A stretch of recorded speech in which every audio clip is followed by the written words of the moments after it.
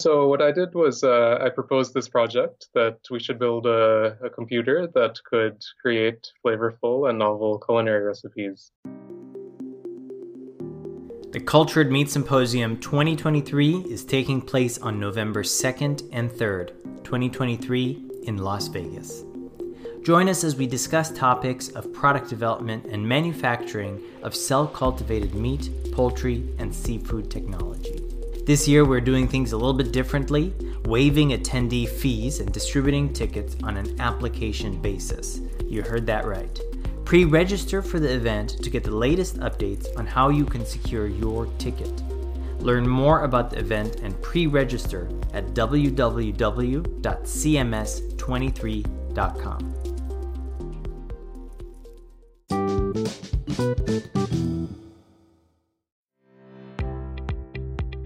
Lav Varshney is an assistant professor of electrical and computer engineering, computer science, neuroscience, and industrial engineering at the University of Illinois at Urbana-Champaign. He is also chief scientist of Vinceris Inc. On leave, he is currently a principal research scientist at Salesforce Research in Palo Alto, California, focusing on AI ethics and AI for social good. He received his BS degree from Cornell University in 2004. He received his SM, EE, and PhD degrees from MIT in 2006, 2008, and 2010. He was a research staff member at the IBM Thomas J. Watson Research Center from 2010 until 2013, where he led the design and development of the Chef Watson Computational Creative System. Dr. Varshney serves on the advisory board for AI X Prize. He received the IBM Faculty Award in 2014 and was a finalist for the Bell Labs Prize in 2014 and 2016. Love, I'd like to welcome you to the Future Food Show. Thanks, Alex, for having me. It's a pleasure to be on, and I'm looking forward to talking about the future of food. Let's start with your background. What did you study, and what was the focus of your PhD? Yeah, so all of my degrees are in electrical engineering. My doctoral work at MIT was focused on information theory, and in particular, trying to understand the limits of communication systems and decision systems when the receiver has certain limitations, whether it's noisy or resource limited in various ways. And so I was largely proving mathematical theorems about such systems. You did work at Cornell, and then you went over to MIT, is that right? Yeah. I went to college at Cornell and then I went to MIT. And then after that, I joined IBM for a few years. And then I've been a professor at the University of Illinois since then. And this year I'm on leave at Salesforce Research out here in Palo Alto. My focus is on the ethics and the social good applications of artificial intelligence. So one of the interesting questions in artificial intelligence these days is the question of fairness. It's one of the key ethical questions because notions of justice and fairness are embedded in the algorithms and the data that's used to train them. And so, I was at the AI for Good summit in Geneva that the United Nations folks ran a couple months ago. And that was one of the interesting focuses, one of the central focuses. In particular, certain technologies work better for certain subpopulations, and so that seems to be unfair. For example, face recognition. It seems to work for certain subpopulations better than others. And so one of the kind of questions that people are asking in AI ethics is how can we ensure that algorithms are fair for different people, whether they're recommending them for jobs or recommending their kind of criminal sentencing or doing face recognition, a variety of tasks like that. Interesting. And that's from a technical standpoint, right? Like to give the example, let's say facial recognition works better if you are not bald, for example. Is that the type of technical limitation? Yeah, that would be a technical limitation. And then there's the social implications that one can think through, as well as kind of further societal settings in which these kinds of issues might arise. Interesting. Okay. And it makes me think of like I think you mentioned it, like a recruiting platform. Let's say that the recruiting platform will recommend certain people, but not if they have X, Y, or Z attributes. Yeah, that's right. Interesting. Okay, and so then, as someone who's working on ethics, you would have to build into the software to kind of make that correction. Is that right? Yeah, there's different ways of approaching it. In fact, perhaps the best way to do it is since a lot of modern machine learning is based on large training data sets, it's to ensure that the data itself is that you're training on is fair. Is fair. Interesting. Okay. And not to jump into this topic too much, but when we're talking about fairness, what is there a way to measure that? Like, is there a metric for fairness? Yeah, in fact, there's been a proliferation of metrics in the academic literature to try to mathematize what it means to be fair. There are certain limitations of each of the metrics, and so that's still an open question of how to define it very precisely. In fact, most people believe that it's actually contextual, so the context actually determines the appropriate notion of fairness that one should consider. Interesting. Okay. And I'm sure that makes things a lot more difficult when you're bringing AI and ML into the picture. Yeah. So the fact that there is this zoo of possibilities of what we mean by fair makes it kind of more difficult to achieve all of them simultaneously, for sure. But also it raises the natural question, which ones should we pick and focus on? I want to jump into a question about Chef Watson and your work at IBM. But before that, I want to ask you about the startup scene in Champaign. I saw that on your LinkedIn profile, there was a company that you were involved with, a startup in Champaign that's doing work with AI. Is that right? Yeah, that's right. So I've been serving as the chief scientist of a startup in Champaign called Ansurus. And Ansurus is focused on using artificial intelligence in the wastewater treatment field, in part dealing with food waste, but much more generally as well. And so we've been looking at ways of smartly classifying wastewater, whether it needs treatment or not, and also looking at questions of optimizing the plant operations using artificial intelligence. Very cool. And is that startup involved with the university? So, for example, are they in like enterprise works or is it separate from the university? Yeah, so the nice thing in Urbana-Champaign is that there's a nice ecosystem in Research Park. Yeah, Enterprise Works is a strong supporter of that. And so this past summer, we did have office space in Enterprise Works. We had some interns from the university working with us, and yeah, it was a nice experience working with them. About a year ago, you told me about the really cool work that you did at IBM on the Chef Watson project. So, what is Chef Watson? This was back in 2012. I was working at IBM just after my doctoral work, and we had this charge from the company to come up with something as crazy and compelling as winning Jeopardy! And so I had proposed this idea of extending computing into creativity, which is not usually a field that one thinks about as some place where computers could be good, especially back then. These days, I think it's more obvious to people that computers can be creative. Though computational creativity actually goes back to the birth of artificial intelligence in 1956. Even then, at the Dartmouth conference where AI really started, there was discussions of creativity, especially because it's thought of as the pinnacle of human intelligence. Mm-hmm. And so what I did was I proposed this project that we should build a computer that could create flavorful and novel culinary recipes. And the reason I chose food as the initial domain for this creativity investigation was, first of all, it's so central to human health and culture.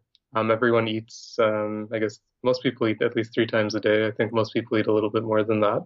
Um, and the Food Network is often more popular than ESPN on TV. Secondly, it is very central to health, of course. Food is very much a central determinant of health. And third, if you were working at a company like I was at the time, the fact that food is, I guess, more than 1/10 of the world economy is a good thing. If you can make even small impacts, that can be large from a financial perspective. And so that's why I chose food. And then we went ahead and actually built a system. My colleague Florian Pinnell and we worked on developing training data. We developed algorithms for generating new ideas. that involve remixing existing recipes, substituting ingredients, sampling from the entire space of what's possible in creativity, and then having a selective algorithm. And that's where a lot of the power of the machine came in, because a million ideas is actually not as useful to you as the three best ideas. And so we built models to predict human flavor perception based on the basic chemistry of food ingredients, as well as results from hedonic psychophysics, which is the branch of psychology concerned with which stimuli people like and dislike. We also built predictors for novelty. So what will people perceive as novel? So putting all of that together, we built a system that could actually generate flavorful recipes, and seems to have worked pretty well. Since I left IBM, they've put it to use in all kinds of settings, whether for the internal research and development activities of large food companies or kind of public-facing events, all kinds of settings. Do you have any examples of maybe what kinds of recipes it would put together? Yeah, like one of my favorites was a plantain dessert with a Caymanian kind of regional cuisine influence. This was a dessert that my wife and I actually served at our wedding reception, so I had some kind of personal stake in making sure it was good. Um, and yeah, it's kind of a banana cream layer. It's a layered kind of parfait-like dessert. Um, yeah, it has kind of a banana cream layer, a papaya with cayenne pepper layer, so it gives you a little bit of spice as part of the dessert. It has plantain chips on top, so it has a little crunch. So it's a very nice dessert, and it's also in the cookbook that IBM published, the Chef Watson cookbook. Wow, that's really cool. And that does sound very good. When you were developing when you were originally developing the Chef Watson platform, were there any data points related to shopping trends in retail stores? Not initially, but from what I understand, IBM did look at that later on after I left.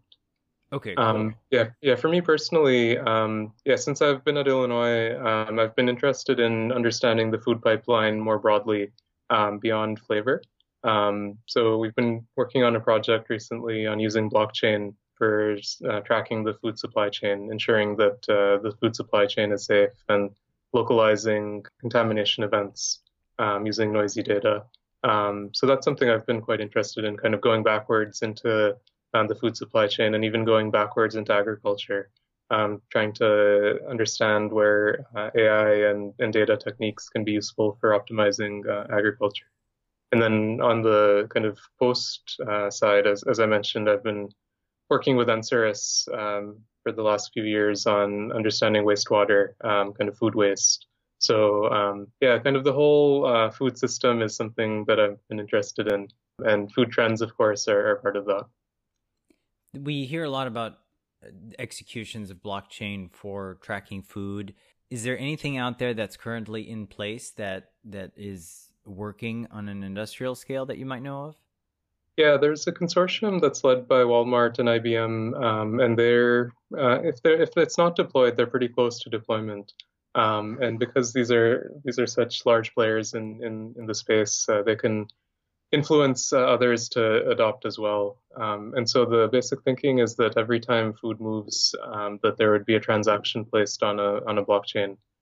So whenever you pick a box of apples from an orchard, you put that on a blockchain, and it goes on a truck, and that transaction goes on a blockchain, and it goes to a distribution center, to a retail center, to the customer. All of those things end up as transactions on a blockchain. And so then there's a very good traceability. And then if there are, say, food contamination events or other things, you can trace them back and infer where it was. These days, recalling all the lettuce in the US, you can pinpoint where it came from and have much smaller recall actions. Right. So in addition to knowing where it came from, also, for example, which batch it came from. Yeah, exactly. I was speaking to a founder of a cultured meat company based in Singapore, and she was telling me that in the traditional grocery store in Singapore, all the fruits and vegetables, for example, show you where they originate. And that's something I feel like we don't have too much in the US. Like if I pick up a banana, where did that banana come from? And so maybe in the future, if more, I mean, we were talking about Walmart, for example, if more retailers and companies are using these technologies, that would be a really cool data point in the grocery store to see this pineapple. Well, pineapples, I think, mostly come from Hawaii, but this pineapple came from Hawaii, or this wherever this banana came from. So that is Yeah. really cool. Yeah, in fact, if you've noticed, there are certain fruits now that have QR codes on their packaging, and so you can scan those and actually see some of the provenance of where they came from. But Oh, I think, cool. yeah, but I think it will become more and more prominent as these things go. And one of the other interesting things about this is right now we typically abstract kind of food into large categories like grade A eggs. We don't follow so closely where which specific farm they came from or which specific field they came from. And this is a bit of a historical remnant from the grain elevators in Chicago in the 1800s when they established the Board of Trade. It was easier to treat commodities as commodities rather than knowing which specific field they came from. It enabled trade and led to the worldwide financial system. But now there's growing interest in kind of knowing where things come from. So that allows farmers to actually create higher value products. They can say that this specific corn or this specific wheat or this specific fruit has certain properties and it should demand a premium in the market. It shouldn't just be lumped together with all the other apples that are in the store. Interesting. And I think an example that comes to mind is coffee, right? When we think of a coffee bean, if you just buy a generic bag of coffee, it could have beans from a lot of different farms, a lot of different countries. But if you get that specialized coffee that comes from a particular region, or for example, you know that it's a single origin, there's definitely a premium on that. And so would you say that that's the kind of thing that you could apply to all types of other foods, especially commodity-based foods? Yeah, that's exactly right. So you could decompose commodities into more specific agricultural items, and that would provide them with greater value. So, do you think that farmers are thinking about things like this right now? I'm thinking about it from a standpoint of course, the very large farms, they are not only running their farming operations, but I'm sure that they are doing a lot of research into how they could improve and optimize in every single way. But for some of the smaller farmers, do you think that they are thinking about things like this? I think they're starting to. So for sure, in colleges of agriculture, like at the University of Illinois, I have colleagues who are thinking about this. And in fact, I'm participating in the Center for Digital Agriculture at the university. It's a new initiative that we just started. And through that research, as well as outreach to farmers, I think some of these ideas are definitely spreading.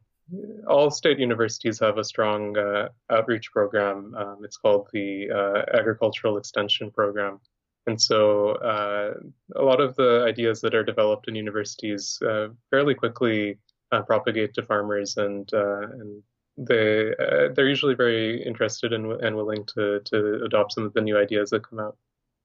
Digital agriculture sounds very, very cool as a term, and it really shows that we really can and actually have to go in that direction if we want to optimize and really feed more mouths in the future. That program at University of Illinois, you said it was the new program? Yeah, it's officially actually launching in October, I think. I think the website is up, and it's actually funded directly from the university, so it's a university priority. But the hope is to involve a lot of folks from industry and elsewhere as well. Now that we're on the topic, what are your thoughts about vertical farming or indoor farming? Yeah, so I find urban aquaponics to be pretty neat. So I went to Chicago a couple years ago and saw one of these. It's called The Plant in Chicago, and yeah, it was really neat. I mean, growing fish and some root vegetables all in kind of one system. So yeah, I think it's an interesting idea. I'm not sure how scalable it is, given the limited amounts of space that are available in various places. But yeah, for sure, an idea worth exploring. I'll have to check that out. The Plant in Chicago. It sounds pretty cool. you've seen plant-based meats and cell-cultured meats in the news and perhaps in the retail stores. What are your thoughts on these products from a personal standpoint? Have you purchased these products, or at least the plant-based products? And do you think that they will have a long-term impact? Yeah, so I'm a lifelong vegetarian, so I've never had meat. And so for me, this category of food is interesting as kind of a novelty, rather than a replacement. I know for people who grew up as meat eaters, it's probably the opposite view, that they're looking at it as a replacement for meat, for health and sustainability reasons. So that's kind of my personal take. And yeah, I enjoy. I've had a lot of the different companies their plant-based meats. And last year in Berkeley, at the Good Food Conference, I got to try a lot of the new products as well. Yeah, it hadn't occurred to me that plant-based eggs would be such a big business because they go into all these baking products. But that was an interesting category that I hadn't seen before. Great. And you tried the Just Egg. I believe so, yeah. Okay, cool. And so, as a lifelong vegetarian, would you eat cell-cultured meat? Um, so I guess since it's not available yet, I haven't had to make that decision. Yeah. But yeah, perhaps not. Yeah, I feel that maybe that's still too close to actual meat. Um, and in all honesty, it's more cultural for me rather than based on ethical principles, my vegetarianism. So it's more just the feeling of it would perhaps be too much like meat.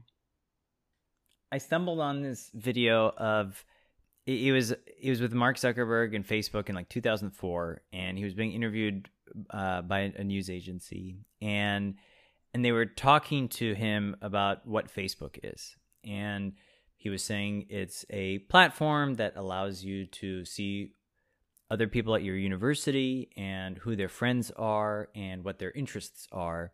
And back then, it didn't seem like such a big deal. And it also didn't seem like it could be such an important thing when it comes to privacy. I want to kind of take that example and use it towards AI. Like, we know that new AI technologies are coming. Companies are using AI on a daily basis.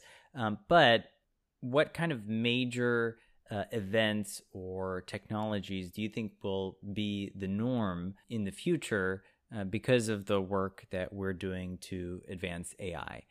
Yeah. So as you mentioned, artificial intelligence has advanced quite a bit in the last few years, especially with deep learning. So for vision tasks and natural language processing tasks, now we're seeing artificial intelligence technologies that are at human or superhuman levels of performance for basic tasks like object recognition or image classification, or even starting to work on language generation, getting close to human levels of coherence. So yeah, the technologies are getting really powerful. In terms of where they'll actually be deployed in the world, that's a good question. And in fact, one of the interesting things in the history of technology is that the producers of technology often don't know what will happen. It's often the users of technology that reinterpret the technologies and understand where it will be deployed, and that actually influences future design of the systems as well. Just as an example, to go back to another general purpose technology of previous centuries, when radio was first invented, it was thought of as a replacement for wireline telegraphy.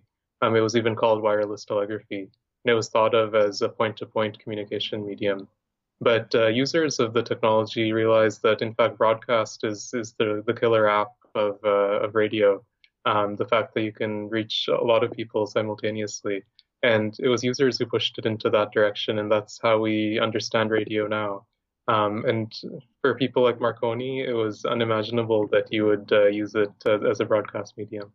So I think it's hard to tell what the future will hold, but I think users of these technologies will drive it quite a bit further in ways that the producers of these technologies wouldn't have imagined. Interesting. Okay, and that is a fantastic example. On this topic, I met with Martin Eberhardt. He's actually a U of I graduate that worked on products like the Rocketbook, and then he later was one of the original founders of Tesla. And we were talking about AI and we were talking about self-driving cars specifically, and he said something very interesting. He said, when it comes to software, if the software on your router or your modem crashes, you're going to have a bad day, right? You're going to lose your internet. You're going to have a bad day.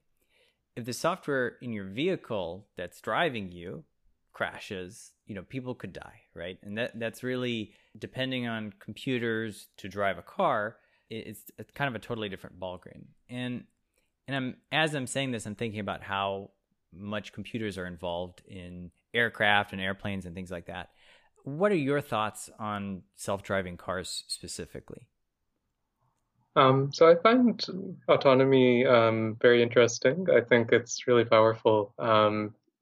And a lot of people are pursuing autonomous driving for general settings. I think a nicer approach is one that my former roommate in grad school, Sirtaj Karman, and his company Optimus Ride are taking.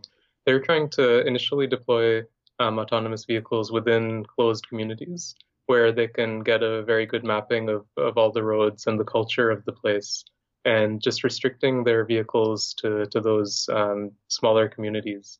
I think that being in a more controlled environment initially is a very nice idea. Going forward, I think autonomy will start to be deployed in a lot more settings. And it's not that creating reliability is foreign to us. There's a long history of computers being quite reliable. Perhaps the most famous example is the Apollo program, going to the moon 50 years ago. Those computers were very reliable. They didn't have any failures or any failures at all. And I guess we sent a man to the moon and returned him safely to Earth. So, and actually these days, for example, my colleague at Illinois, Shayan Mitra, he's been looking at using formal methods for verification of the safety of autonomous vehicles. So again, kind of some very solid research that's suggestive that there's ways of making sure things work as we intend.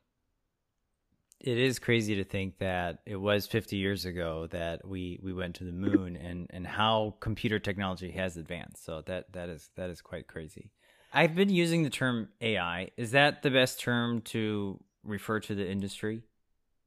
Yeah, I think that's the term that's become adopted in the last few years. There's sub-branches of artificial intelligence, like machine learning, that have their own history that also connect to other fields like statistics and signal processing. And then there's more logic-based symbolic AI systems. I think a lot of these techniques are now cast into this common bucket. But I think it's a nice way to talk about it. You recently mentioned that over the last few years, AI research has increased and advanced tremendously. Why do you think that is? And I will first say, is it because of neural networks? Yeah, so I think the incredible growth of these technologies has been driven largely by the deep learning revolution. This idea that we can use neural networks, very large neural networks trained on very large data, to accomplish tasks at superhuman levels. And that has really been enabled by advances in both data as well as computing hardware.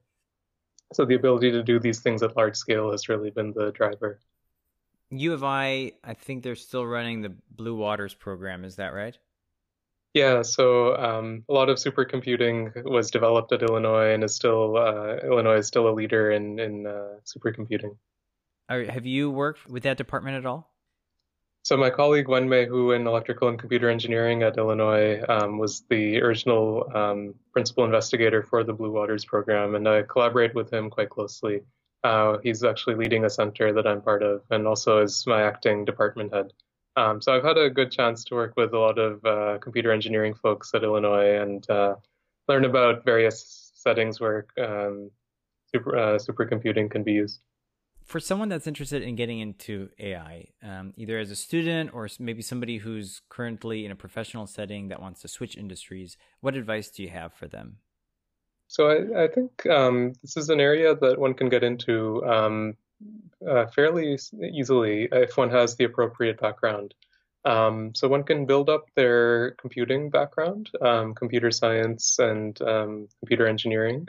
One can build up their statistical knowledge as well as algorithms for optimization. And so all of these ideas will contribute to building AI systems. But then there's also the users. So a different approach is to treat certain algorithmic ideas as black boxes and think about how they can be deployed into various industries like wastewater or flavor science or supply chain management. And that's a different way of thinking. And there one should understand the capabilities of algorithms and the inputs and outputs and kind of the names of different problems, like what's the difference between classification and regression? What is it, broadly speaking, that reinforcement learning does? And so I think that's another way into it. And then one can collaborate with folks to define which problems in one's given industry are most amenable to AI, and then one can take off the shelf or kind of fine-tuned algorithms that already exist. Would you say that small teams and startups could make a big impact in the field? Yeah, for sure. I think there's a lot of scope for startups to make an impact, especially in taking it to new applications, functionally new applications. You can learn more about Love on LinkedIn. Are there any last insights that you might have for our listeners today? Yeah, so given that the focus of this podcast is on food, let me also just mention that I think one of the great revolutions in food was the Columbian Exchange. After Columbus came to the New World, we kind of doubled the number of ingredients that we could use. But for example, the potato, when it went back to the Old World, wasn't used so much, and it was largely because people didn't know how to cook with it, and it wasn't so flavorful. And we're seeing some of that right now with these plant-based meats as a new product category. And so if we can think about the flavor and the usage a little bit more and define a kind of a new category of how to use it, I think that can be really powerful. And in particular, AI techniques might help us discover new ways of using these new ingredients. Interesting. And it makes me think back to how the user could, in very many ways, shape the future of a type of technology. Yep, for sure. Exactly. Thank you so much for being with us today on the Cultured Meat and Future Food Show. Great. Thanks, Alex, for having me.